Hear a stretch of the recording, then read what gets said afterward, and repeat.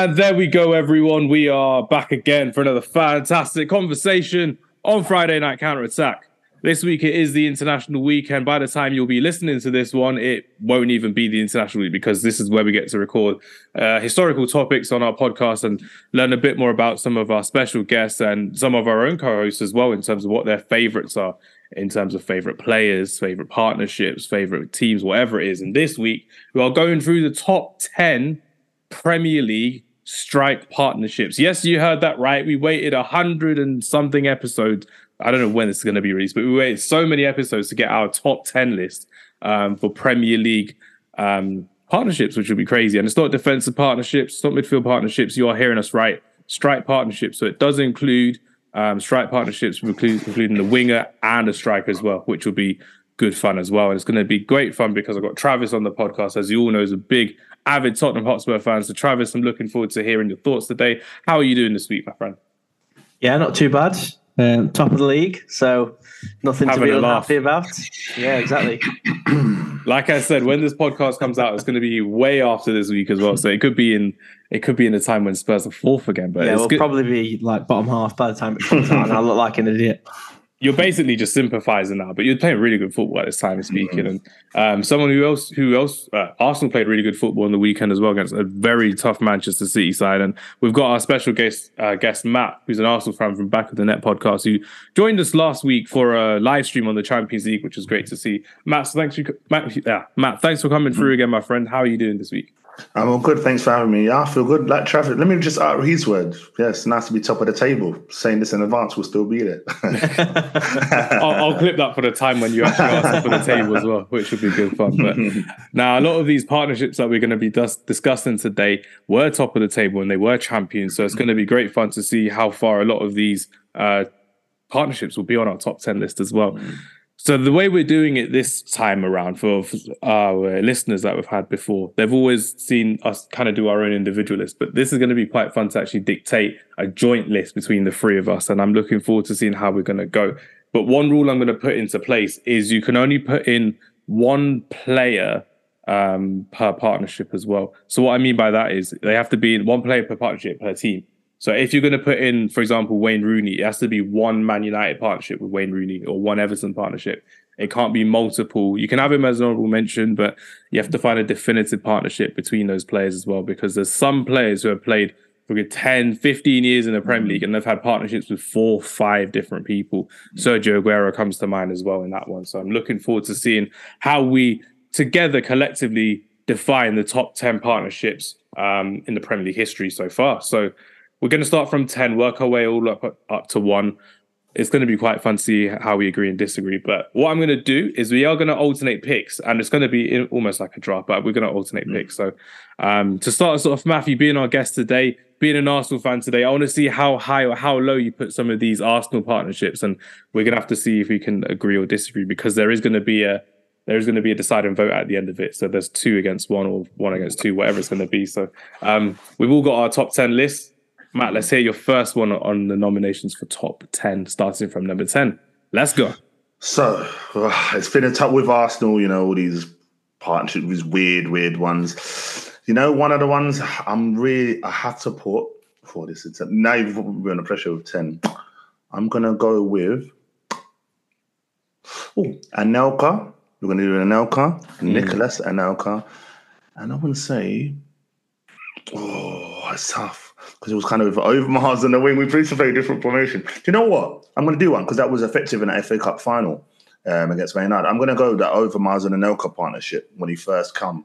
So when he first burst onto the scene. First burst onto the scene, yeah, loved it. So I'm going to say them two because the pace, everything they had at that time was something brand new to the league, and Anelka was someone no one really knew about, and I think they were phenomenal. And to help us win that league and that FA Cup as well, I'm going to go with that one. Tell us a bit more about Nicolas Anelka when he was younger, because when we were looking at Nicolas Anelka, well, from my point of view, I saw him mostly when he came in at Liverpool, when he was playing at Bolton, and especially at Chelsea. But what was so different about Nicolas Anelka that Arsene Wenger brought him in and trusted him, this young striker, after Ian Wright was kind of being phased out from the club, from an Arsenal point of view? Do you know what? It was kind of crazy because I remember when we first signed, Arsene Wenger had that thing where he was signing players for like low prices and he was delving into that league and, that side of the continent. And I just remember seeing him, like this guy come to Jerry Coles in his head. And I was like, who is this guy? And the pace was just phenomenal. And it wasn't... Did you have Jerry Coles as well, Matt? I wish I did. I wish I did. I think I was going for the buzz cut back then. But no, he was phenomenal. And I just remember it was that yellow kit we had with the blue strip here. And I just remember him burning down. And one of the nicest guys, so he scored one against Blackburn, I think it was. And just seeing that, I was like, wow, we've got someone good here. And even now, you listen to all these ex-players talking, Thierry himself. And I think even most recently, Ian Wright was talking about he knew when Anelka come, that was it for him. He just packed his bags. It was like, he just took over. But it's quite sad how that career did kind of fade away with Arsenal. And he did what he did at other clubs. But listen, phenomenal. And I don't really have a bad word to say about him. Nah, it's nice to hear that, Matt. Good introduction on Nicolas Anelka to this list. And Travis, it looks like we can't use Nicolas Anelka for a partnership. I think we'll mention names because we can't use Anelka again, unfortunately. But I was thinking more Nicolas Anelka with his partnership with Didier Drogba. And that looks like we can't really use that now due to my new terms and conditions for this list as well. But what was your first impressions of Nicolas Anelka when you saw him in the Premier League? And how did it kind of ring true that Nicolas Anelka was a misunderstood striker, a misunderstood genius, going from team to team, country to country, to turn up? Travis, let's hear your thoughts. I'll be honest, I'm probably I don't want to throw you boys under the bus here, but I'm probably a little bit young to. He played for all the teams that you didn't like as well. He played for Liverpool. That is true. He played for Chelsea and Arsenal. Yeah, you're not wrong. My only real memories of Nicolas Anelka were vaguely a little bit when he was at Chelsea, but the only time I really remember him being in the Premier League was at West Brom, which is obviously tail end of his career. What I do remember from when he was at Chelsea was that he would pop up with important goals. He wasn't the main guy there, and obviously that was, like I say, later in his career, but it always seemed like he would pop up with an important goal when they needed him to. That's all I could really say is from my point of view on Anelka. Nah, that's fair enough. Nicely done there. And Travis, are we going to agree or disagree with Matt for our top 10? So if we have to put our notes down, 10 being Overmars and Anelka, the double winning attacking duo for Arsenal in 1998. What are we saying? Coming in at 10, I'm happy with that. I think there's a lot of room for debate with the top 10, isn't there? So I'm not going to stress too much about number 10. Yeah, I'm happy with that. You're not stressing about number 10, my friend, but you're stressing about number 9. Where are we going and why with this one? This one for me, is it then, yeah? It's all for you, Travis. Number 9. I'm going to throw one in that I think should be a bit higher, but I'm going to throw it in to make sure it gets in. I like your thinking. And that's Berbatov and Keane. Ooh, Robbie Keane, Robbie Keane, Dimitar Berbatov, 2008. Last time Spurs actually won a trophy was when Dimitar Berbatov scored in the Carling Cup final. Yeah. What was it called then? The Worthington Cup, the Carling Cup, one of them. It was Carling Cup, yeah. Carling Cup. So tell us about Berbatov for Tottenham, because the season before he came in from, I don't know where he came in from, but he came in. Leverkusen, I think. Yeah, it was Leverkusen. There for a while. Tell us about how Dimitar Berbatov changed the way Martin Jol and one day Ramos ended up playing at Tottenham Hotspur at that time, because they were more of a aggressive style of play, but Berbatov just calmed it all down. Robbie Keane was allowed to make those lung-busting runs from midfield to striker and actually score a lot more goals that season as well. So tell us a bit more about that, Travis. Yeah, they just had a real telepathic understanding between the two of them. You mentioned there about Robbie Keane making the lung-busting runs, and that complemented Berbatov really, really well, because Robbie Keane was a workhorse. He was never the most prolific goal scorer, but he did score goals regularly, and he was a really, really hard worker. Berbatov was more of your kind of laid back. He got the lazy tag, didn't he, Berbatov? I don't think that was quite like you on football. Isn't that right, Travis? At the back. Yeah, I was saying goal for 5 more minutes. I was saying goal for a bit. Keep me at the back. No comment. But no, it was a partnership that just they really, really understood each other, and it would have been nice for them to have been able to play together a little bit longer. It was only 2 seasons, I believe, but in those 2 years they had 91 goal contributions between the two of them, which is crazy in 2 years. Would have been nice to see that turn into more trophies as well, but we are Tottenham, so we'll take one. One's good. It was a good one as well. And Matt, just from your point of view, talk to me about Dimitar Berbatov and watching him on the football pitch and how he kind of expressed his way of playing football. Were you kind of surprised someone like Dimitar Berbatov moved to Tottenham and then to Manchester United, the way he elevated his career in England? Do you know what? I think when he first came, like Travis said, he just had that style where some people would look and be like, oh, it's a bit lazy or whatever. But some of the things he did with the ball, like I'd watch him, even as an Arsenal fan, I'd be like, this guy is quality. Like, and you know what? He had that thing he used to wear his sleeves and do the hole in the... Yeah, I don't know what it is about. I still have that shirt that he has in 2011. I've done my shirt like that. My long sleeve one as well. So I'm like, I've got a copy Dimitar Berbatov. Honestly, I love what he did. And he was graceful with it. Like even now, he's still the same. So, but and then we went to United. And I don't know if you remember the one where he had the ball on the touchline. I can't remember who it was against. Yeah. Talk to us about it. Phenomenal. Like I think, what team was that? Was it West Ham? James Collins. West Ham, was it? Yeah, had the ball. James Collins was on the touchline. He probably thought the ball was going off. Berbatov just reversed it beautifully past him and then assisted. I can't remember who it was. Was it Nani or Ronaldo? Ronaldo. Yeah. The easiest goal Ronaldo's ever scored was when Dimitar Berbatov made that amazing assist.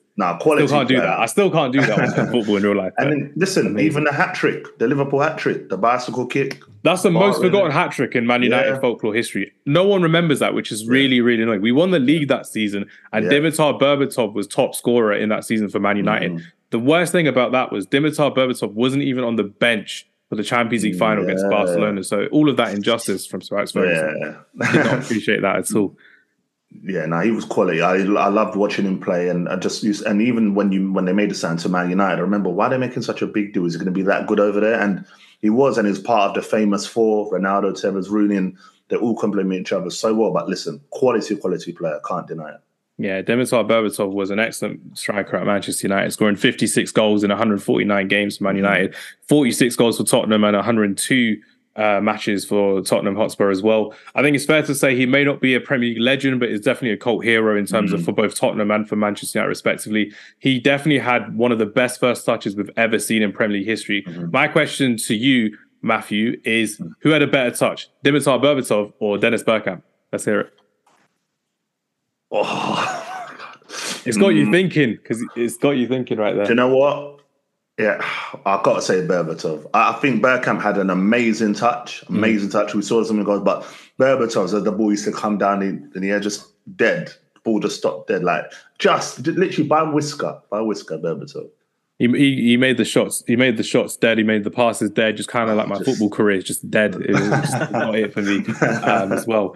But Matt, deciding vote for you. Are you gonna? Well, I'm happy with Berbatov and Keane at 9. Are you happy with Berbatov and Keane? I'm good with that one. I like that one. That's a good one at 9, definitely. You're keeping the Spurs ones as low as possible, right? Unless you want to sabotage later on, which would be good fun. Number 8 for me.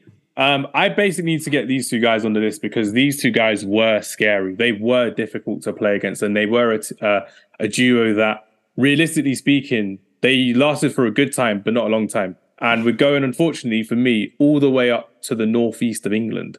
We are going to the northeast of England. We're going to the black and white and not the red and white, which I was discussing with Matt before pre-recording. We are going to Alan Shearer and Craig Bellamy. I'm going for these two because I think these two are a very good partnership going forward. Alan Shearer, I'm also going to sabotage. Actually, no, I've kind of sabotaged him there. I don't know what to do. I'm sabotaging. I don't want to sabotage him. I'll keep him. Said it now. I've said it. That's the law. We're not going to use Sutton and... Actually, you know what? I'll go for Sutton and Shearer at 8 just because I want to get rid of Shearer. Alan Shearer and Chris Sutton at 8. Sorry, Craig Bellamy. Sorry, Newcastle United. Blackburn Rovers champions that season as well. Chris Sutton and Alan Shearer. I'm quite happy to keep them at 8. Matt, do you have anything to say about Alan Shearer and Chris Sutton's partnership before we move on? Do you know what? It's just a big deal in terms of winning them the league, complement each other well. And I think that was one of the first partnerships where I saw, we know how Chris Sutton's play was, flick on. Shearer was just brute force, right? Foot, volleys, heading, any penalties. I think that was a great team anyway. But them two up front just did absolute bits for them. And obviously, first and last Premier League title they'll ever have. So, massive. Sorry, Blackburn Rovers. That was just hiding in the sun, unfortunately, which went great. But Travis, are you happy with that being at number 8 for Alan Shearer? Yeah, I can live with that. Obviously, again, far before my age category, unfortunately. But you don't really have to have watched them to know how good they were. To take Blackburn Rovers to a Premier League title is, credit enough in itself. So yeah, I'm more than happy with Shearer and Sutton in number 8. Just a few stats on Alan Shearer and Chris Sutton's partnership for Blackburn Rovers. They scored 49 goals between them in Blackburn Rovers' title-winning season in 1994 and 1995. It helped Alan Shearer to score 34 times to win the first of his 3 successive Golden Boot awards. And they would also combine for 13 goals together. And at the time, it was a composition record in the Barclays Premier League, which stood until 2020 to 2021. And it goes to show that they had 343 Premier League goals between them. Alan Shearer and Chris Sutton are not to be messed with or trifled with. But the fact that we've got them on our list as opposed to a Newcastle United combination or a Chelsea one for Chris Sutton goes to show that the respect that they've got there as well. But nicely done there, everyone. I'm quite happy with Alan Shearer at number 8. And a lot of people won't be, but it is what it is. It's our list and that's what we're doing with it. Travis, talk to us about number 7. We're going to talk to you about number 7, Matt number 6, then me number 5. And I want to hear your thoughts on where you think number 7 will go. Is there going to be a number 7 in your number 7 list? Yes, I think there is going to be a number 7 in my number 7, actually. Oh, dear. I'm going for what you would call a one-season wonder of a partnership. I'm going for Suarez and Sturridge from that Liverpool season, 13-14. Talk to us about Suarez and Sturridge. And Sterling was in that list as well, by the way. He was very good as an attacker. Yes, Sterling deserves a special mention, definitely. But I do think it was Suarez and Sturridge more so than Sterling. They were just a really special partnership. I mean, that is one of the most average Liverpool teams that you'll ever likely to see. But just the quality of those two players in that one season meant that they were very, very close to that first Premier League title. Just a great partnership. Suarez, I think, was the main bulk of it, but Sturridge definitely more than played his part. And yeah, they were probably unlucky not to have a winner's medal between them that season because they probably deserved one. They lost out to Yaya Toure dominating the league, so I'm all happy with Yaya Toure dominating the league. He went to every ground and just made it his own. Apart from Anfield, where they lost that game through an amazing Philippe Coutinho goal as well. My question to you, Matt, is: are you happy with Sturridge and Suarez being so low on the list? Do you know what? I had another duo that I kind of wanted to put below them ones, not too far below. But no, listen, that strike partnership was phenomenal, and I think, like Travis said, it was one average team, and they really got them out of a hole. And like you said, Sterling as well obviously had his part to play. But listen, great strike force. But yeah, I was gonna put it just a bit higher, but just a little bit, just a little bit higher. But no, I'm good with them too. But obviously, we are there. Nicely done. And now you're at number 6 here, Matt. So talk to us about who you've got at number 6. And remember, these are all these players that we're missing out on as well. And you have to make sure we're getting them in the right place. You can't have a mistake like me putting Alan Shearer so low, but his name was mentioned, so we have to keep him in the list. Oh, okay. This one I'm going with. Again, it's a Liverpool one. And I know Travis was talking about, I don't remember too far back. I went with a Collymore and Robbie Fowler. No, Robbie Fowler was cold. He was so good as a striker as well. And he was forgotten. Phenomenal. I think with Liverpool, everyone talks Suarez, Torres, Owen, but people just forget just how good Robbie Fowler was, especially at them times. And him and Collymore, great partnership. And they had a big role to play in one of the best games I've ever seen in Premier League history at Anfield, Newcastle and Liverpool with Kevin Keegan's famous on the bench, just, going mad. So yeah, one of the best ever games in Premier League history. That is insane. Love that game. But yeah, them two, I think, phenomenal. Like Collymore had speed, shooting with both feet. Robbie Fowler he was like, what, God of Liverpool? You know what I mean? It's so good. He even come back in the latter years of his, career and still scored, I think, a couple of goals. But listen, adored, loved, clinical striker. Never ignored as well. What are we going to do, Travis? Are we ignoring this one, or are we adding this one to our list of top 5s? What are we saying? Yeah, I think I can just about let that one slide. I think looking at the list that I've got in front of me, I made a little bit of my own top 10 before that. I was hoping to try and keep you guys to as much as possible. Obviously, we're all failing at that one. That's all I'm saying. Yeah, absolutely. Yeah, it means one of these partnerships will have to drop out, but there's a reason why they call Robbie Fowler God, isn't there? So I feel like he's and not because of his property investments as well. Yeah. Not because of his properties. Yeah, he's a justified selection. Definitely, I can be more than happy with that one. Nicely done there. Number 5 for me. I'm sorry to do this to you. I'm so sorry to do this to you. I'm doing this. I'm doing this not to spite you, but I think there are 4 better strike partnerships. Don't say what I think you're going to say. You are really, really going to wind me up if you say what I think you're going to say. Nah, I'm going to have to say it just for the sake of saying it. Harry Kane and Heung-min Son. Oh, nah, come They've got to be come on. Oh, mate, they are top 2 and it's not number 2. Are you kidding me? They are literally top 2. Oh, that's embarrassing. That is. From my point of view, I mean, they scored 322 goals between them in the Premier League in under 600 appearances. That's disgusting. Harry Kane and the Heung-min Son killed it for at least 6-7 years in the Premier League. They did so much. Can I just tell you something there? Go for it. They've got the records in the Premier League for most goals combined for in a season and of all time. If you're talking about a duo, a partnership, how is there a better metric for measuring how good a partnership is than how many goals they've one word and one word only. Don't one say word trophies. Trophies. Success. Silverware.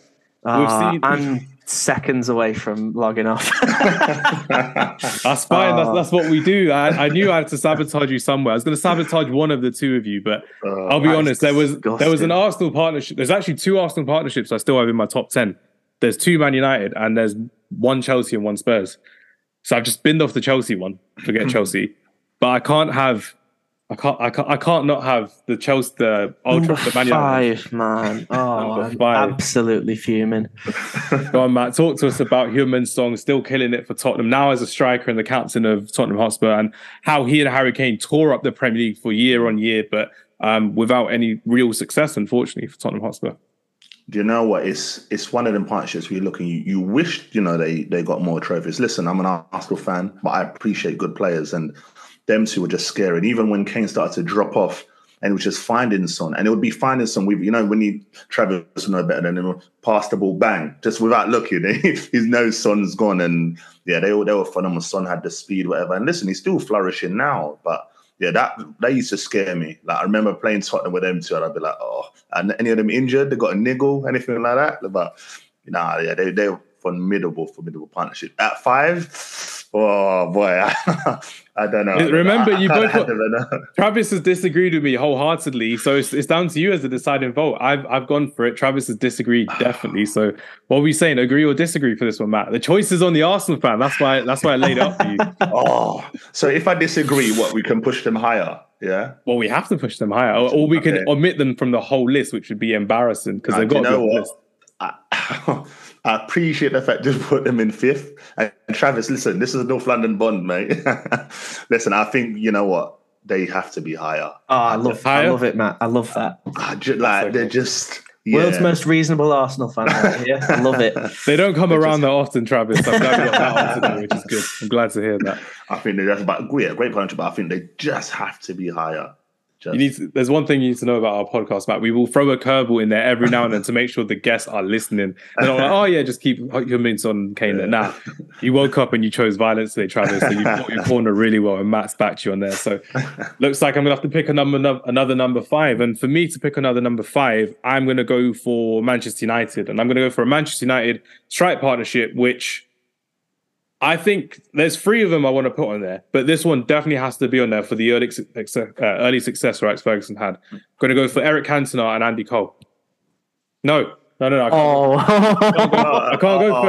go for I was going to say you nearly slipped up then. I can't go for that. I don't know what I can do. You know what I'm going to do? I'm going to do this. Sergio Aguero, David Silva. Done. I wash my hands with Man City. Number 5. There's Man United ones I want in the top, so I can't have Man City above me for a few of them. So Aguero and David Silva, one of the most lethal partnerships in Premier League history. They did so much between them, 244 Premier League goals between them.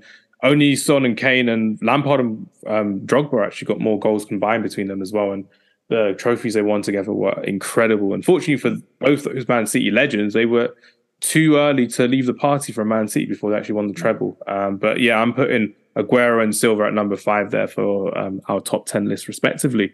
Travis, talk to me about Sergio Aguero and what he was as a lethal striker, playing against some of the best teams in world football, but making every team in the Premier League looked like a second-rate team. And yes, I do mean that against Man United, against Liverpool, Arsenal, and Tottenham, because he did that to us time and time again.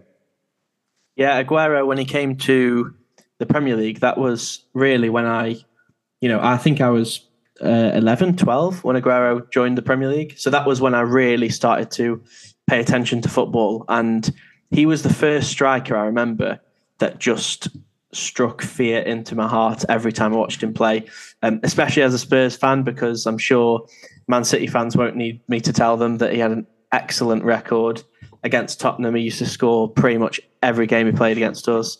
He was just phenomenal. And I think that combination with Silva over so many years as well, the longevity both of them had, despite them both having injury problems, fantastic duo. I'm glad that they're in there, to be fair.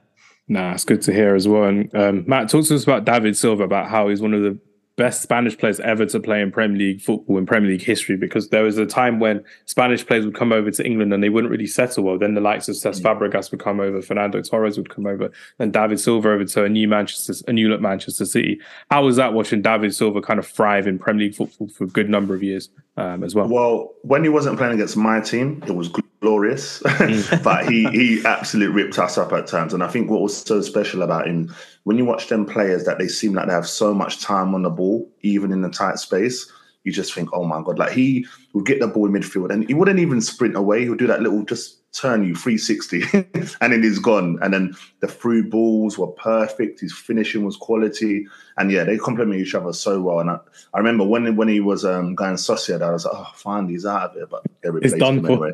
Yeah, but they replaced him again with someone else anyway. So, but no, he was absolutely phenomenal. Probably one of the best of all time in the Prem. So just to confirm, at number 5, who did we have, Travis? Aguero and Silva, number 5. Aguero and Silva, yeah. Definitely number 5. You sure you don't want Son and Kane at number 5? Are you sure? Definitely not. Just a little personal note on Silva, by the way. It's just occurred to me. I remember a few years ago, obviously I'm local to Stoke. And don't tell me you met him in Manchester or something. No, nothing daft like that, no. You need to tell Matt about the story when you met Pep as well, by the way. We'll have a little interview on the list. Let's hear both of them. I'll tell you about that at the end. The Silva one, though, like I say, I've obviously got quite a few mates who are Stoke fans and stuff, so I go to the Stoke games every now and again. And I went to a Stoke game against Man City, actually, probably about 5 years or so ago. I think it was not the Centurions season, but the season after, when Silva had the bald head. That was the one. And I think City won 3-0, and he just absolutely dominated the game in every single way. There was not a single player who could get near him. And I remember he got subbed off near the end of the game, and the whole stadium gave him a round of applause. Stoke fans, City fans, all of them. And I think that's a mark of a really, really special player. When you're playing away at a very hostile ground, it's known for its hostility, and you managed to get a standing ovation from that crowd. It's just a brilliant sign of how good he was. Yeah, it goes to show with David Silva, he was kind of loved and appreciated all around in football as well. And when you can ball out like that week in, week out and consistently deliver excellent performances under different managers and different systems, it goes to show how talented David Silva and Sergio Aguero, to his credit, really was as well, which is great to see. And I think it's safe to say that Travis is quite happy that Son and Kane are definitely not at number 5 as well, which is good fun as well. So what we're going to do now is, before we get onto our top 4, Travis, you're going to tell us a story about meeting Pep Guardiola as well. It's not actually on record. It's not actually on record. You told me off camera, so I need to hear this on camera. It's so embarrassing. I just want to clarify something. Didn't meet him, just walked past him. But I was in Manchester for I can't even remember what for. Probably a gig or something, I guess. And I was walking just sort of down the street towards wherever I was going, and I walked past a hotel, and as I walked past the hotel in the opposite direction, a guy came past me, and I said to my missus, "Oh Jesus, he looks just like Pep Guardiola." And then as he walked past me, I was like, "Oh my God, that is Pep Guardiola!" Really loud, and he looked at me like I was some kind of alien. And if I'd have been a bit more cool and collected in that circumstance, I probably could have got a photo with him. But yeah, just absolutely just lost my cool completely, which was a bit embarrassing, really. So thanks for bringing that one up on the podcast, Hamza. Appreciate that. Well, guess who we've got next week as a guest? I'm joking. Can you imagine? Can you imagine? Yeah, that's crazy. It's like when Pep Guardiola got a speeding ticket or a fine or something on his car recently. And then the guy asked him for a photo. I was like, no, I'm not giving you a photo at all. Yeah. Pep's just an odd one in that way, which is crazy. Matt, have you got any funny stories of meeting former or professional managers or former players at all? You know what? I wouldn't say funny story, but I remember who was it now? I think there was a time I was at work and I met, they did the Football Fives thing. I don't know if you guys remember that thing in Greenwich, the O2, and all these players were coming through. And the same kind of thing like Travis, I saw a guy come through curly hair.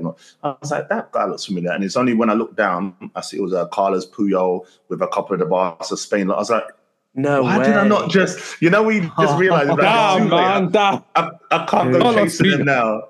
Oh my God. I was like, what is, it's a weird one because you want to go, but like, if I run after them and I look like such a beg, let me just not do it. I'm trying to hold all composure, but yeah, it'd gone already. But yeah, I saw a couple of them. But yeah, it was quite good. Saw a lot of people there. Robert Pires, got a picture of him actually, which was quite nice.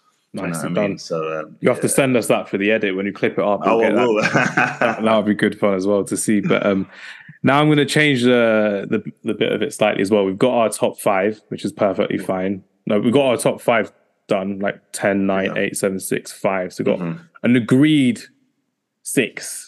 Now we've got a top 4 where we have to agree on every single one in every single position. So now this is where the proper debate starts. So like I said, I've got 5 that need to go. I've got 5 that need to go into 4, basically. So that's why I was being polite with keeping Son and Kane at 5 because I got 5 that need to go into 4. Matthew, I already know, has 3 that need to get into this one definitely. And Travis, I think if you're happy with Son and Kane being top, you'll be happy. But I don't think I'm going to let that happen. So let's start off with a joint collective of number 4. So let's go through some of the lists. I'm going to go straight to Arsenal for this one because there's a partnership I really want in here, but it's kind of compromising. So I'm going to mention the names and I'm going to mention 2 partnerships, Matt. So let me hear your thoughts. We've got Ian Wright and we've got Dennis Bergkamp, but we've also got Thierry Henry and Dennis Bergkamp. But how do you leave out Ian Wright in this list? Because we've already used Nicolas Anelka and Marco Overmars as well. So let's hear your thoughts on what you're thinking of going for an Arsenal top 4 partnership for this one. Or are you going to choose like Ozil and Sanchez or something like that? Or Walcott and Giroud? Also quite good. Very good. They were very good. You know what? I feel like so hard because Dennis Bergkamp and Ian Wright had such a great, it wasn't just like on the pitch, it was off the pitch as well. And you can just tell like they just really got on. And honestly, the way they complement each other well, Dennis Bergkamp, the through balls, Ian Wright's finishing. And with Ian Wright, what I used to love, he had that street player type attitude, like someone like the way they played when they were in the park. You know what I mean? He wasn't glamorous with it, but put him in front of goal, dink, left foot, right foot, anything like that. So it's tough, but I just can't go against the King Henry and Dennis Bergkamp. Just really can't. Them two, I'm talking like, okay, they let us down in Europe a few times. Dennis Bergkamp couldn't travel. Every time, really. The non-flying Dutchman. Yeah. Do you remember that until, I don't know if you guys remember, we played at Wembley briefly a few times and that's when Dennis Bergkamp was playing. We used to call it the home away game. But yeah, like Spurs did once upon a time as well. At Wembley. But you can't just go, I can't leave Henry out. It's got to be Henry and Bergkamp for me. As much as I love Ian Wright, big, and he made me support Arsenal. Let me just say that as well. He's the reason why I started supporting Arsenal. But Thierry Henry, I can't. I really can't. Very difficult with this one because with this one, I want to put them. I'll be blunt with everyone. I want to put them in my top 2. That's how I think. Henry and Bergkamp go. But it's just about. I'm going to leave Travis. What we'll do is we'll be a bit sneaky. We'll let Matthew decide which partnership he wants in a joint one because I'm 100% for Bergkamp and Henry. I'm 50% for Ian Wright and Dennis Bergkamp. So if he wants to go against his childhood hero, do you want to back me on that one, Travis? And let Matt go. What do you think? I'm hearing his heartbreak as we speak. That's hurting. I think that I feel like with any top 10 list when it comes to strikers, it doesn't matter what list it is, Henry's in there. And I think now you know why I left this list to just one player per partnership, because we're going to leave so many out. Yeah, you're not wrong. As good as Ian Wright was, and obviously he was unbelievable. Matt mentioned it's the reason why he supports Arsenal. I'm sure there's probably thousands of Arsenal fans who would say exactly the same thing. But it's Henry, man. Thierry Henry, probably the best player who's ever played in this league, or at least one of the top sort of 3 or 4. I feel like you can't not have Henry and Bergkamp. I'm keeping with Henry and Bergkamp, but Matt, the choice is yours. You're going to have to literally go left. I'll let you decide, Matt. Thank you, Travis. It means that they're guaranteed in the top 4. That's all I'm saying, though. So it's pretty good. Do you know what? I love Ian Wright. I really, really do. And I'm letting all the Arsenal fans know the love is there. Yeah, he's the reason why I started supporting him. But you can't go against Henry. I think, Henry, Bergkamp, it just has to be.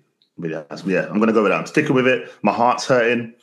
Henry, Bergkamp. Yeah. Right, so they're staying in our list. That's non-negotiable. Yeah. They're locked in. Right, so I've got 3 partnerships I want to get in, definitely. There's 2 honourable mentions, which I'll mention now just because I want to mention them, but I don't think they're going to make it into the top 4. One of them, honourable mention, is Jamie Vardy and Riyad Mahrez for Leicester City. Yeah, great shout. Yeah, they flipped the Premier League upside down, literally from being relegation candidates to being the best team in England, the best team in the Premier League. For Leicester City, best team in the Premier League, that was unheard of at the time. And Travis has spoken glowingly about Riyad Mahrez in the past as well. But let me hear your thoughts on Jamie Vardy, because again, we're not going to get them in the list unless you two want to overhaul this list for me. What are you thinking, Travis? I think you're right. I think an honourable mention is very fair, but to put them in, especially in the top 4, you'd have to be leaving out a pretty special, more long-term partnership as well. But yeah, Vardy, I think it's funny that we speak about him now after we've just spoke about Ian Wright. I feel like he almost had a similar kind of vibe to Ian Wright, like that street footballer who wasn't really the same as the other players around him at the time. And he's just an absolute maverick, Vardy, a throwback as well. Yeah, sorry to interrupt, but both coming from non-league football as well and starting their career late, then going straight into the Premier League and both becoming Golden Boot winners as well, top scorers in their respective league, which was crazy. Golden Boot in 2020 for Jamie Vardy, which was insane. And Jamie Vardy scoring 136 goals in the Premier League, 1 Premier League title, 1 FA Cup for Leicester City. If that doesn't epitomise a great striker, I don't know what does. And he's still doing it for Leicester in the Championship, which is insane. But Matt, final decision for you. Are we sticking with Jamie Vardy and Mahrez out for the time being, or do you want to try and claw them back into the top 4 somehow? Nah, I think with you guys, I think notable mention. Obviously, we've got to mention that. Listen, they were great in the the run to that title. It was just phenomenal. I think for all of us, watching Leicester, we kept thinking we're going to slip up that season, thinking, are they going to lose now? And they just kept doing it. I thought they were going to slip up when they lost to Arsenal that time and Danny Welbeck scored that last-minute goal at the Emirates. I thought that was the time. So did I. But yeah, listen, they were phenomenal. And big up to Leicester for that. You know what I mean? I don't think we're going to see anything like that again, for a long, long, long time. But yeah, notable mention, but they won't be in the top 4 or 5 for us. No way. And by the way, people thinking Newcastle United can do a Leicester City never had a state-owned back ownership, so that can never be the case with Newcastle United. One combination I got to get in, just for the sake of getting in, is Wayne Rooney and Cristiano Ronaldo, because realistically speaking, they won the three-peat for Manchester United in a time where I personally think this was when Premier League football was at its biggest and its best, when you had 4 teams always competing for a league title every season for a good 9-10 years until April time, respectively. There were times when it'd be a 3-horse race or a 4-horse race, and you still remember the Sky Sports graphics and the BBC graphics.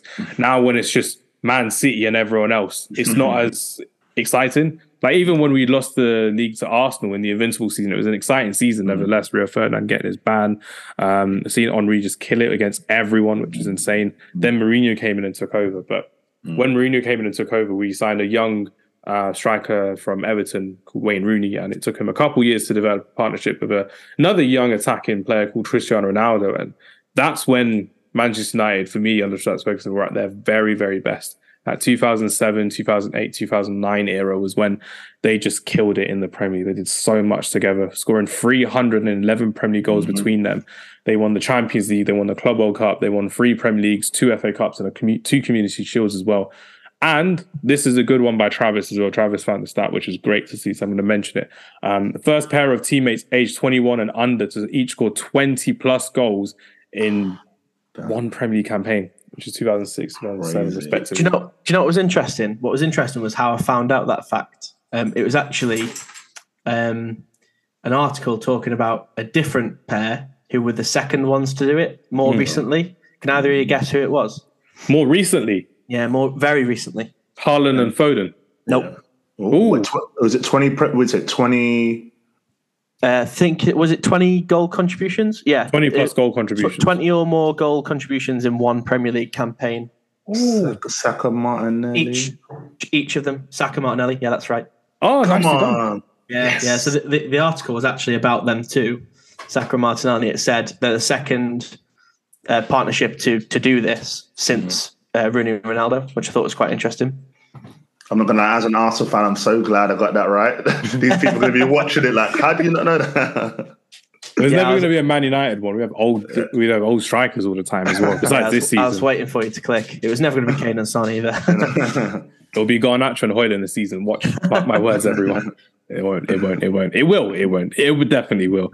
It won't. But yeah, Rooney and Ronaldo have to be in my top 4. I think for me it's a non-negotiable because of what they've achieved together, what they both went on to achieve in the game as well. But as we're not discussing what they've already done in the game, respectively, they need to be in the top 4. But yeah, Travis, what's your thoughts on Rooney and Ronaldo?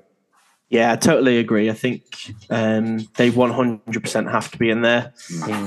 I'm looking at this now, and there is going to be a big duo missing out in one way or another, isn't there? I think there's 2. There's 2 of the Ian Wright one already out as well. So yeah, good point. But yeah, I'm looking at those 2 partnerships definitely have to be in there. We've mentioned Kane and Son already, who. If they're not in there, I'll never be on the podcast ever again. So just keep that in mind. That's okay. Matt will replace you as well as a co-host as well. He'll pretend to be a Spurs fan as well. To me now. What do you mean in it? How could you do that to yourself, Matt? Listen, I'll do it. Nah. I'll get you a Spurs shirt just in case. Actually, I need toilet paper and to me now, just coming back to the point about the partnerships, I think there's 3 that I'm thinking of that, somehow we've got to cut 2 of them loose. But so I'll let you continue. So yeah, Henry and Bergkamp, they're staying in. Rooney and Ronaldo, they're staying in. Kane and Son, Travis kind of wants them in. They are non-negotiable, 100% in there. With the 2 records that they hold. I mean, Matt and I can throw them out. Matt and I can throw them out for sabotage. But we're leaving out, you know what? I'm looking at my list here, and there's still... No, this is crazy. Well, my next one is... I feel like they need to be in, but I don't mind if they're not in, and I'll be blunt with you. Didier Drogba and Frank Lampard. I don't mind if they're not in. It's one of those things because they'd be the first ones I'd leave out. I'm going to say it. Let's do it. Let's leave out. Drogba's overrated. I'm going to say it. He's not. It's definitely not overrated, but he could have been on this list. But I think we weren't very kind with Chelsea on this list as well. So don't mind it at all. I mean, Berbatov and Keane are on this list, but Drogba and Lampard aren't, so it's going to be funny when we watch this back. When we listen back to it as well, it's going to be very funny. Collymore and Fowler, yeah, and we may not see a couple of Arsenal Cup partnerships as well. That's going to be crazy. Matt, talk to me. Who are you thinking of definitely keeping on this list? Because there's still at least one more Man United partnership I need to keep on this list. I think you know what I'm talking about. Yeah, listen, that partnership there, I'll talk about it now. I think York and Cole, no doubt. Not even just what they did in Premier League. You look what they did in European football as well. The combo, I think we can go back to that Barca goal. We all said the little leave it, comfort. Honestly, I think them two, the telepathy with them was just absolutely unbelievable. And I think how they were just different. York used to have the collar up, you know what I mean? And I'm not gonna lie, I'm an Arsenal fan, but I used to go to school and I used to do that at school. And I'd be like, no, York does it. I always used to buy Yorkie bars because of Dwight York as well. So I was like, needed to be done. They were phenomenal. And and they're part of like a great United team then as well. So listen, they speak for themselves, them too. Like, I'm sure everyone that watches this will be like, yeah, I agree with that. Nicely done there. So this is before Travis's time, but I'm sticking with Dwight Yorke and Andy Cole in this one as well. I mean, they scored 53 goals between them in all competitions in the treble-winning season in 1999. 310 Premier League goals between them in just under 800 appearances combined. One Premier League, three Premier Leagues, one Champions League, and one FA Cup between the three of them, respectively, as well. So it goes to show, even after they won the treble, they still won 2 league titles in a row. So they did the original three-peat for Manchester United, which was insane. So Yorke and Cole, Henry and Bergkamp, Ronaldo, Rooney. And are you sure you want Kane and Son in this one, Travis? Are you sure? I feel like at this point you just winded me up. we've not got Mohamed Salah and Sadio Mane in this one. That's the one that I was thinking. They were the only other. Earlier when I said there's 3 to fit into one space, it was Yorke and Cole, Lampard and Drogba, and then Salah and Mane. They were the 3 partnerships I was thinking of. But as a avid Liverpool hater, I'm very, very happy to omit Salah and Mane, especially as a Salah hater as well. Why do you hate Salah? Too good.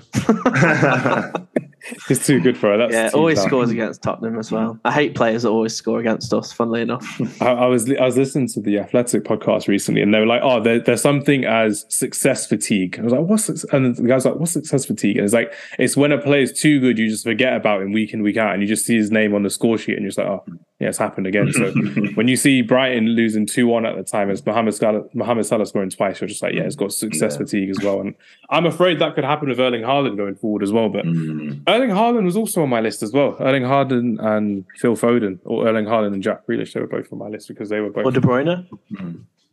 Or De Bruyne as well. But I think with last season, De Bruyne played a lot deeper than he normally did, respectively. So I don't mind leaving that one out as well.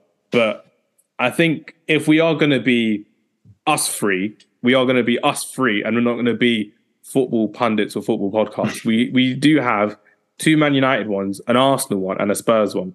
And I am quite happy with that one, to be fair with you. So I don't mind whoever we've left out, honourable mentions, I don't mind keeping them out. What are you thinking, Travis?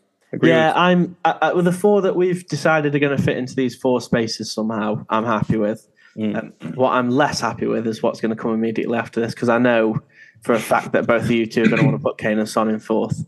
You never know. I mean, they are statistically high in what they've done as well. They have broken history, so you never know what we've got lined up. I mean, I'll end up being outnumbered, obviously, but for me, if they're not number 2 or higher, I'm really, really going to be upset with myself for allowing that to happen. But obviously, that's the beauty of there being 3 of us. I could be outnumbered. I need Suki here, really. Can he jump on late? Tell him to stop working and come onto the podcast. Message him now and tell him to come on. Suki's our other resident Spurs fan as well. I'm glad Salim is on. He would have put an Aston Villa podcast. Bon Lahore and Darren Bon Lahore and John Carew. Yeah, John Carew up front. Like, no way. Either be one Pablo Angel. Put Ollie Watkins up front with Jack Grealish. Ollie Watkins and Phil Foden. I don't even know who I was trying to say that. Ollie Watkins and Philip Coutinho or something. Yeah.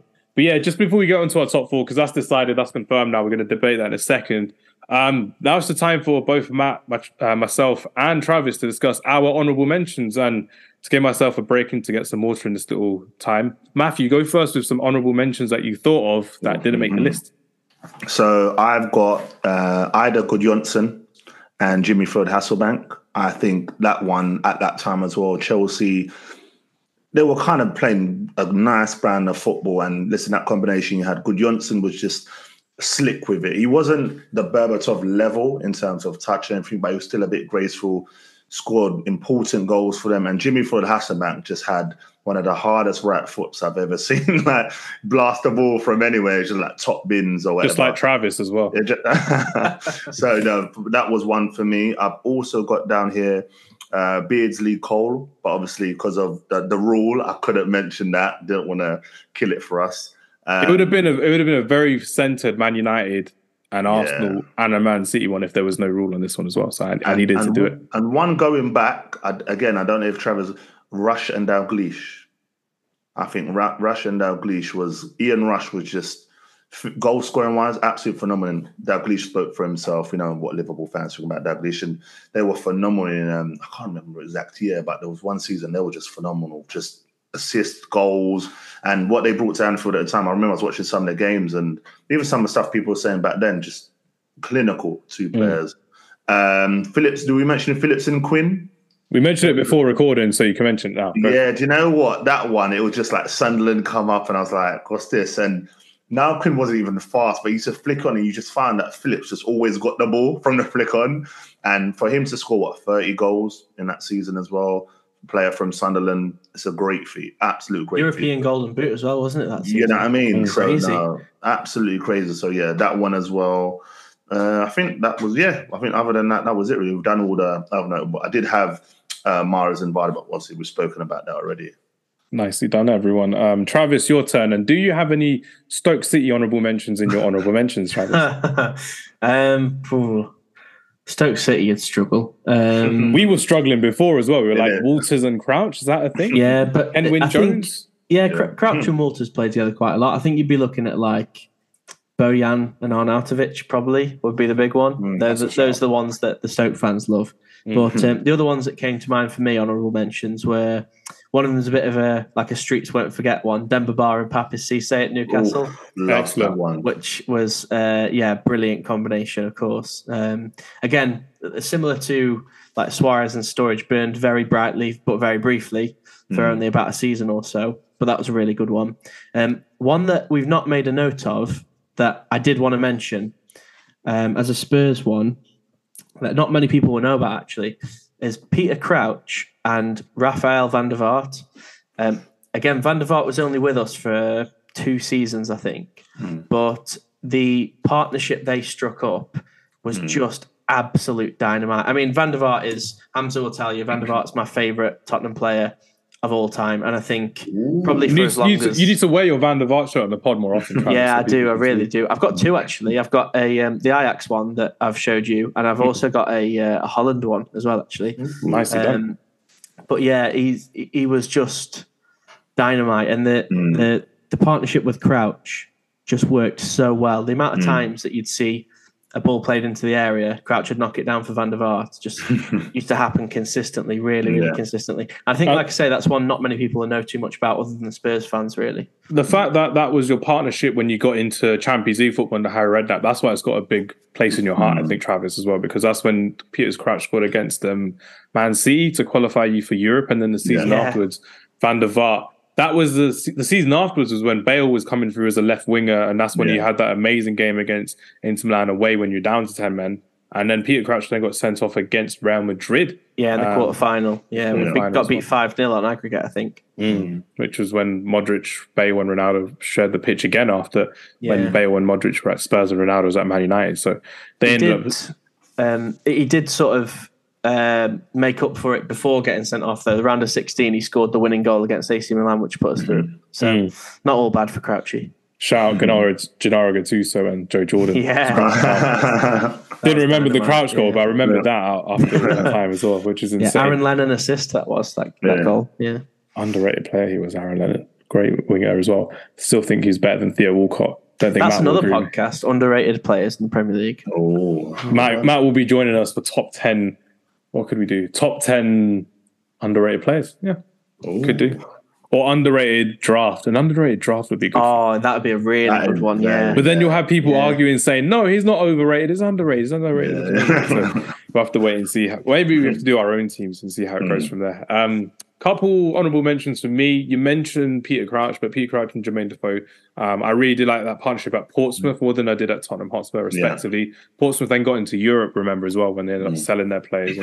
And Kevin Prince Boateng recently spoke about that as well on the Rio Ferdinand podcast, which was kind of great to hear that Portsmouth were once in European football as well. So just a quick funny thing about that Portsmouth. We know we were talking about funny stories. I was in university in Portsmouth at the time when they were making this European competition, and I was at the cash machine. I'm just there, just doing my thing. I just look back, and I see Bouba Diop, No Pamaro, Tottenham guy. I'm just looking. I said, huh? And then people like, people like, it's such a small place. They just roam around here. I know I'm not used to that in London. I was like, hey, you're right.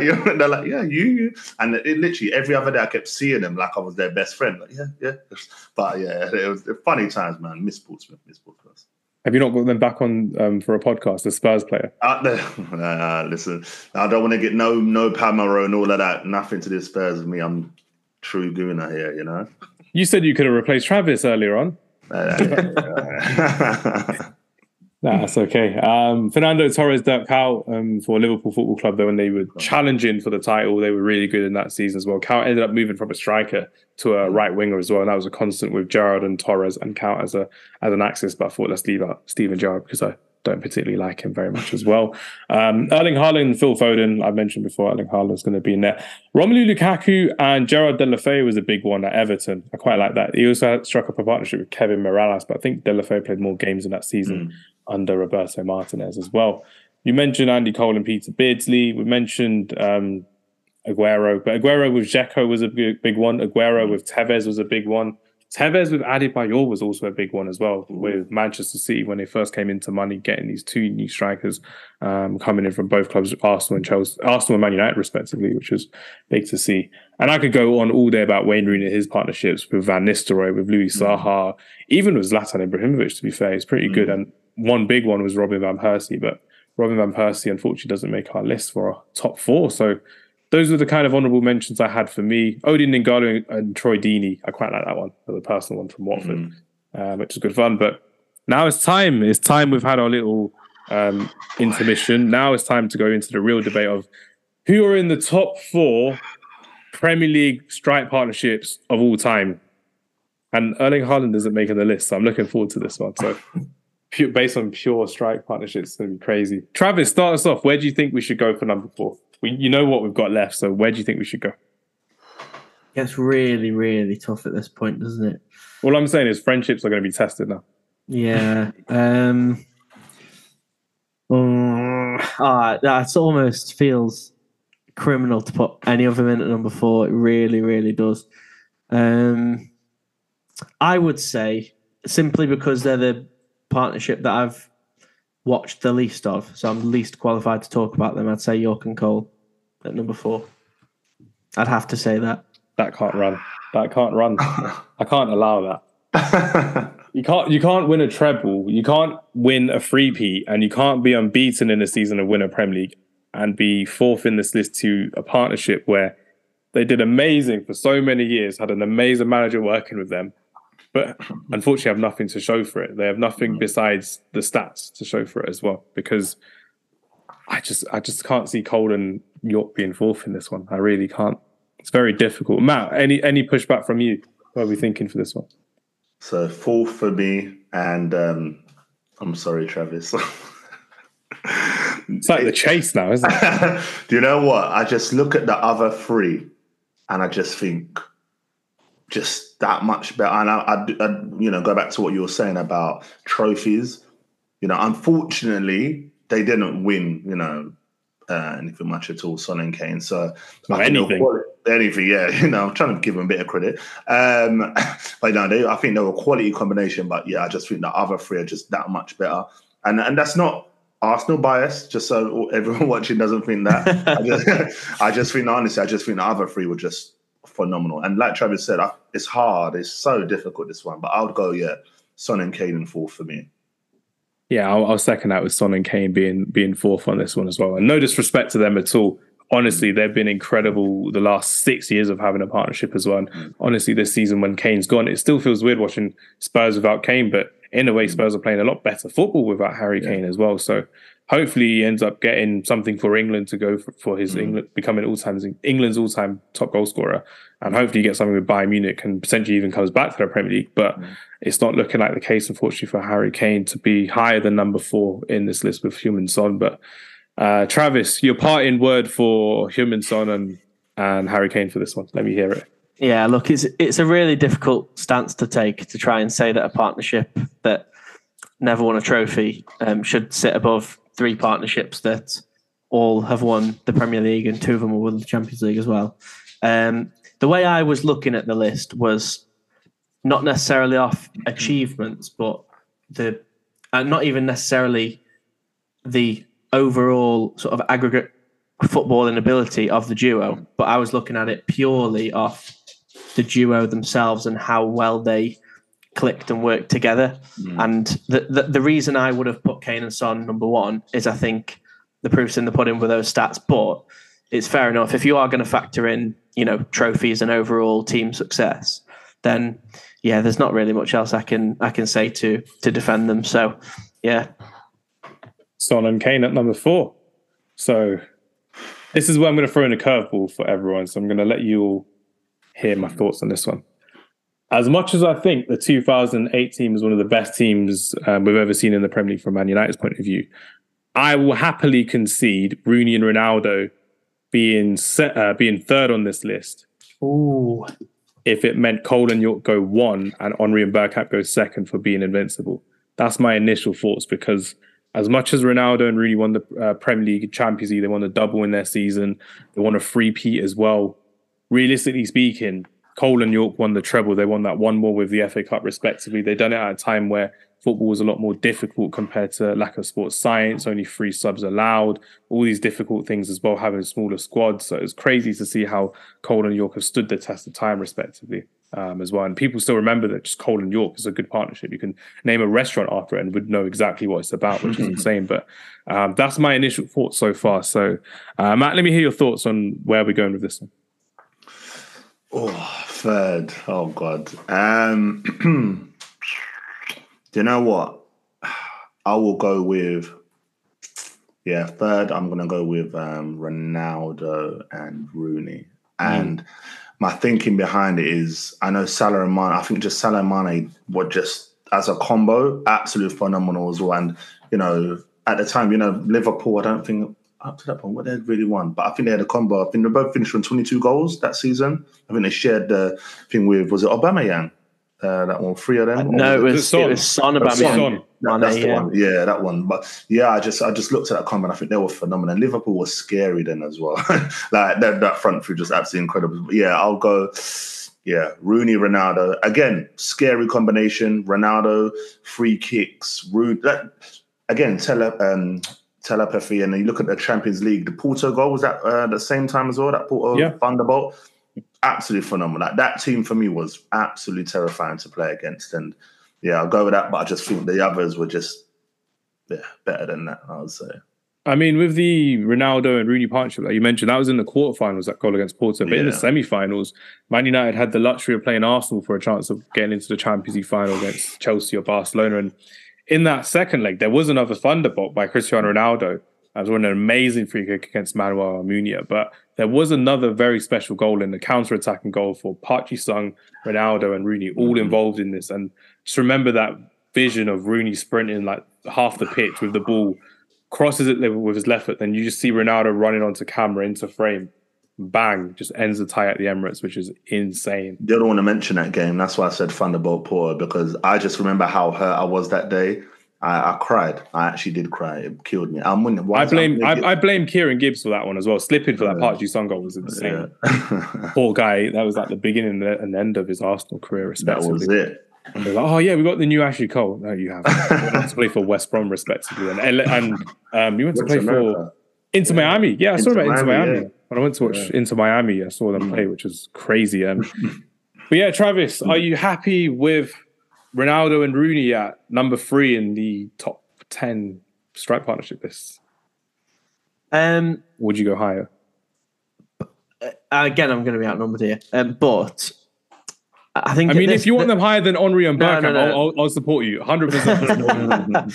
The point that we're at with it now is it's pretty much just personal preference, really. Like, I would have legacy. I would have put. When we're talking about these 3 duos, I would have put Rooney and Ronaldo number 1. But I can't say you're wrong for thinking York and Cole are number 1, or you're wrong for thinking Henry and Bergkamp are number 1. I think at this point they're so close and comparable that there's no right answer. So I would have put them a bit higher. I'd have put them at least number 2, if not 1. But I'm happy with them at number 3. That's okay. So that settles it as Rooney and Ronaldo. Oh boy, at number 3. The only reason I was happy to concede Rooney and Ronaldo at number 3, not just because we're gonna have a fun debate now about who's the number 1, was because there was times when Ronaldo was out with injury and Rooney was out with injury, so there would be a Carlos Tevez stepping in, there would be a Berbatov or a Nani stepping in as well. But with Andy Cole and Dwight Yorke, you'd have Sheringham and Solskjaer on the bench consistently for Premier League games, or it would be Sheringham and Cole, or it would be Sheringham and Yorke. But Solskjaer would always be the constant on the bench as well, respectively. So that's what I was like in terms of legacy. You remember Cole and Yorke starting every game, starting the Champions League final. That last game against Tottenham, Cole scoring an amazing goal to lob Andy Walker as well. So, yeah, Matthew, take away with your pitch. This is how we're going to do it now. Both of us have to pitch it to Travis because he's going to be the neutral for this one. So, okay. Go on, Matt. Pitch your Henry and Bergkamp to Travis as to why they should be the number one. This feels like The Apprentice now, folks. Do you know what? I just think we all know, whether you're an Arsenal fan, whatever club you support, not even just Premier League, across Europe, like Bergkamp at the clubs he played for, Inter Milan, Ajax, Henry, come from Monaco, came first couple of games, didn't really score any goals. Then from then on, became King Henry, probably, like you said, Travis, best Premier League player of all time. And I just think the combination of them two, Dennis Bergkamp brought the silkiness, the touch, just the gracefulness on the pitch. We'll go back to the Newcastle goal. We never forget. And, let's just slowly go into international as well. Remember them phenomenal goals. The one against, I think it was Argentina. When the 98 World Cup. 98, the touch, the finish. And honestly, I'm not going to lie, I was a bit concerned when we first signed him because I was like, it's not really doing much. Come from Inter, a bit disappointed. But after that, Invincible period, listen, we were unstoppable. And those were the times where no one could talk to me then. I'm telling you, I'd leave my house, be like, what, you want to lose 4 or 5-0 today? This team here, we're ready for all of you. And honestly, I just felt at that time we were listen, outstanding. I've run out of superlative to mention, but yeah, listen, I know you can call it good, and I'm a big fan of them. Look, I'm starting them up. Listen, I think they're extremely good, and as I said, I back them as one. I think they're a great combination. But I think what Bergkamp and Henry were part of was phenomenal. But I'm just gonna put a little twist in it. I know I'm backing them. I just want to say one little thing with the players that we had, them two. Where they lack against Yorke and Cole is a certain European... Big Ears trophy. Yeah. And for the quality of player, sometimes you want them players to really just take it by the scruff and it can get you to that level. And there were times when I was a bit like, come on, I wanted, a bit more from that, which is why probably, the other two might just pip it to first. But listen, they were phenomenal. We all saw it, Invincibles, and part of a great team under Arsene Wenger.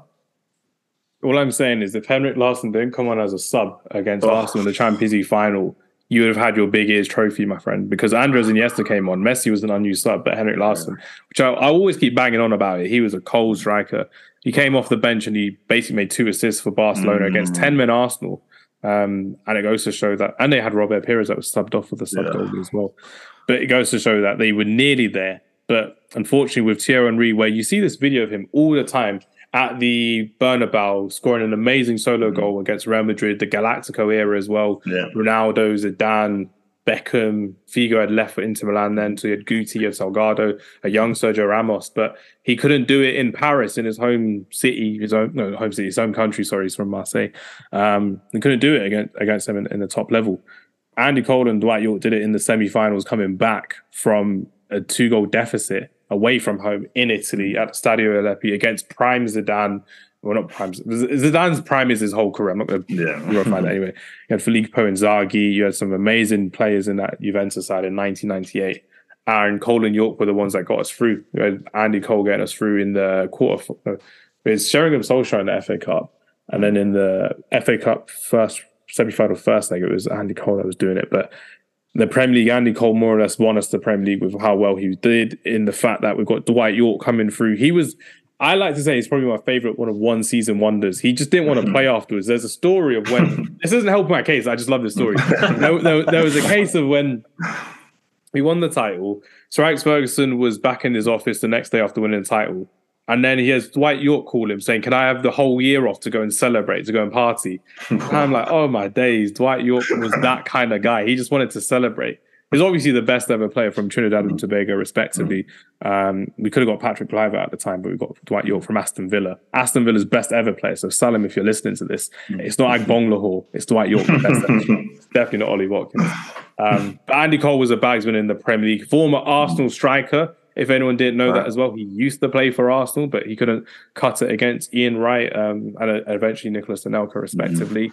But imagine that. Henry and Andy Cole would have been a cold partnership. Oh, cold. It was so good. But yeah, Andy Cole struck up a partnership with Eric Cantona at Manchester United. He got a really good partnership with Teddy Sheringham. Didn't like each other personally, but on the pitch, they were very good. But the best partnership with Andy Cole was when Dwight Yorke came on and they just ran the show for Man United. It was a party that season all year long. But obviously, this is going to Sir Travis Sugar. So now we have to see which one of these two will go higher. Because obviously, I'm going to go for Andy Cole and Dwight Yorke being one. They won the treble. They did it in an era which was so difficult to play. And if you watch this David Beckham documentary as well on Netflix, you will see how difficult that treble was and what the players and the mentality were like as well. So there's a little plug for David Beckham as well. But that's my, I rest my case, I should say, for Dwight Yorke. You're going to want a decision now, aren't you? Unless Matt wants to concede Henry and Bergkamp, then we're all good. Then we're all is. I don't think either of us are backing down. I'll be Matt. No, do you know what? I'm again, because yeah. And one of my good Man United friends is probably watching this as well. I'm going to concede. I am. Interesting. That's very interesting. And the reason being is, again, like you said, Travis, I love my club. I love my players. But sometimes I just have to accept when there is better. And I remember watching, I was obsessed with Champions League football then. I used to watch all these games. And that Juventus game always sticks into my head because I always remember Roy Keane getting a glancing header and then getting the club going, and then obviously Cole getting his goal, and Yorke. And I don't know if you remember, this is a weird fact about Juve that I just used to remember. I remember when you used to play at the Deli Alpi, they used to have the stadium, and their nets used to feel like they were like literally they'd go like ridiculously long. And I don't know why I remember that. Obviously, you remember this as well. I don't know how I remember it. And I just remember that game vividly. And then the Barcelona one, I'm looking at them two and think these two are too good. I couldn't see anyone that was on that level. And as much as I want to defend Henry and Bergkamp, I personally just have to say Yorke and Cole. He had me putting up my collar at school, so I can see that. Oh, that hurts. Oh. See, you've robbed me there of the opportunity to put my Tottenham bias aside, because I was going to say Henry and Bergkamp, to be honest. Oh, nah, he's just saying that now. He's saying it to No, genuinely. But like I said earlier, there's no right or wrong answer, is there? So I'm happy to finish this off with Yorke and Cole at number one. Nicely done there. And yeah, just to go through our list to confirm what we've got, we do have a 10-1, which when people are looking at this, they will look at it and be like, what the hell are these two on or these three on this week? But when you listen to it, you will know exactly why I did it for this reason. So at number 10 for Arsenal, we've got Nicolas Anelka and Mark Overmars. At number 9, we've got Spurs' Dimitar Berbatov and Robbie Keane. At number 8, we've got Alan Shearer and Chris Sutton, and I'm glad I got them in early because they may have been competing for the top 4, or we would have just left them out. At number 7, we've got Luis Suarez and Daniel Sturridge for Liverpool. Then we're back-to-back with Liverpool with Stan Collymore and Robbie Fowler. At number 5, we've got Sergio Aguero, and of all the players he played with, we're going to stick with the David Silva link, which is pretty good.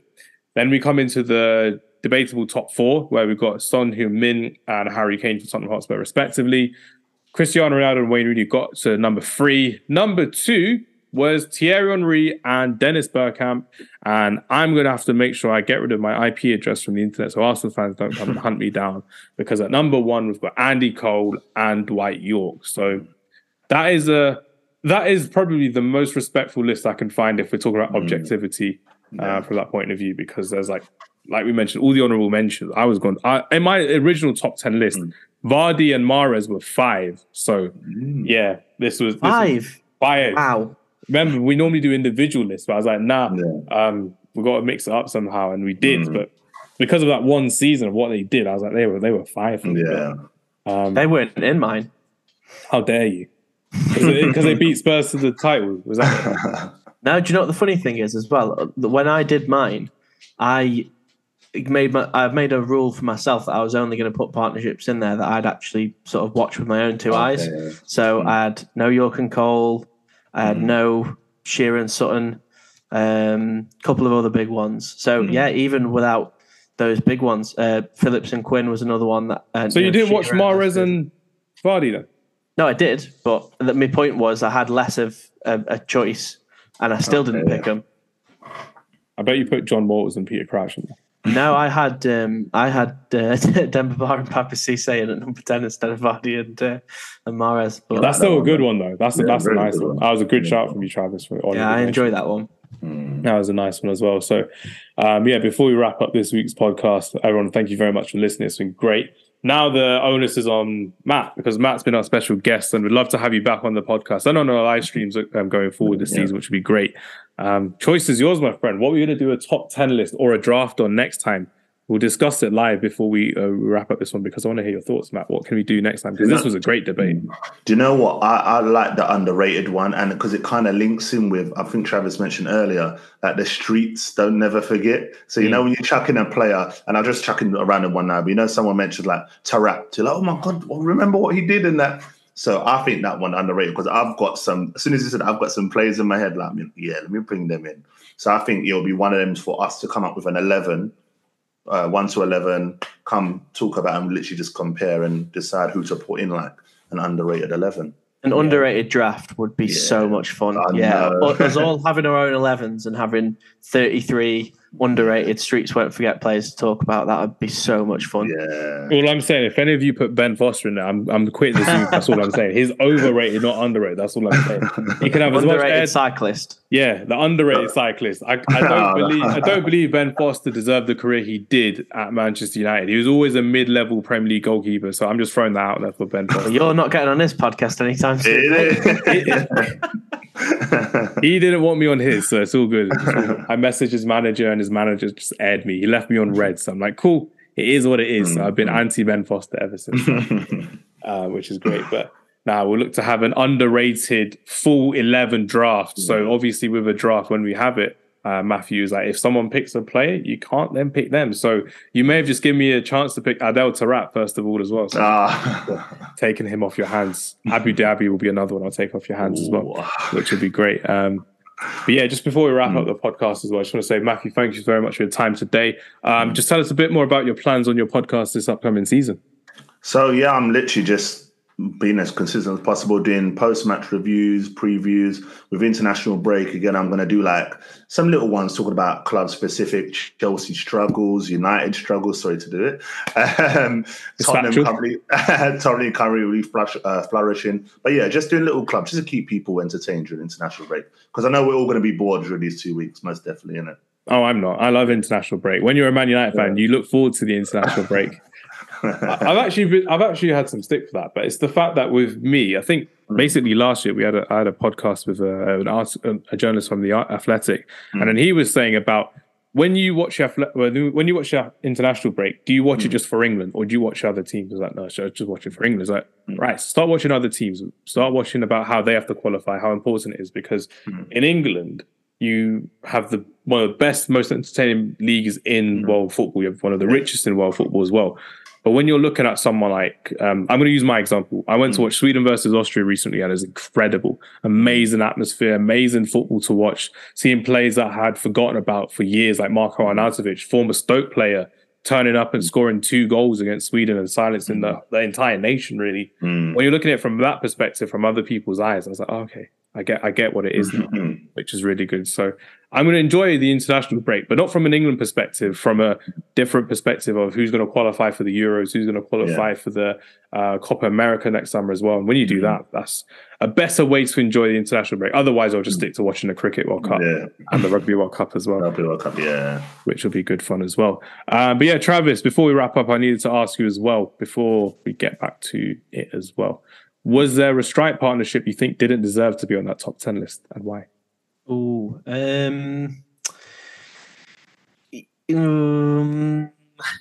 maybe. Sturridge and Suarez, that's what I'm saying. Really? I thought that was quite a good shout. Say no to racism. I think not deserve it is probably harsh, but I would have, just reviewing it now, I would have definitely put Drogba and Lampard in over someone like, I don't know, Berbatov and Robbie Keane, or maybe Collymore and Fowler. I think maybe with the bottom two, we maybe started a little bit too low. I think I underestimated how many good partnerships there were. Not you, we all did. Well, yeah, okay, maybe we all did. Yeah, that's why we don't. That's why we don't publish this on social media, because we'll get hate for no reason. Trick of the trade there for Matthew right there as well. Yeah, there we go. Now I know.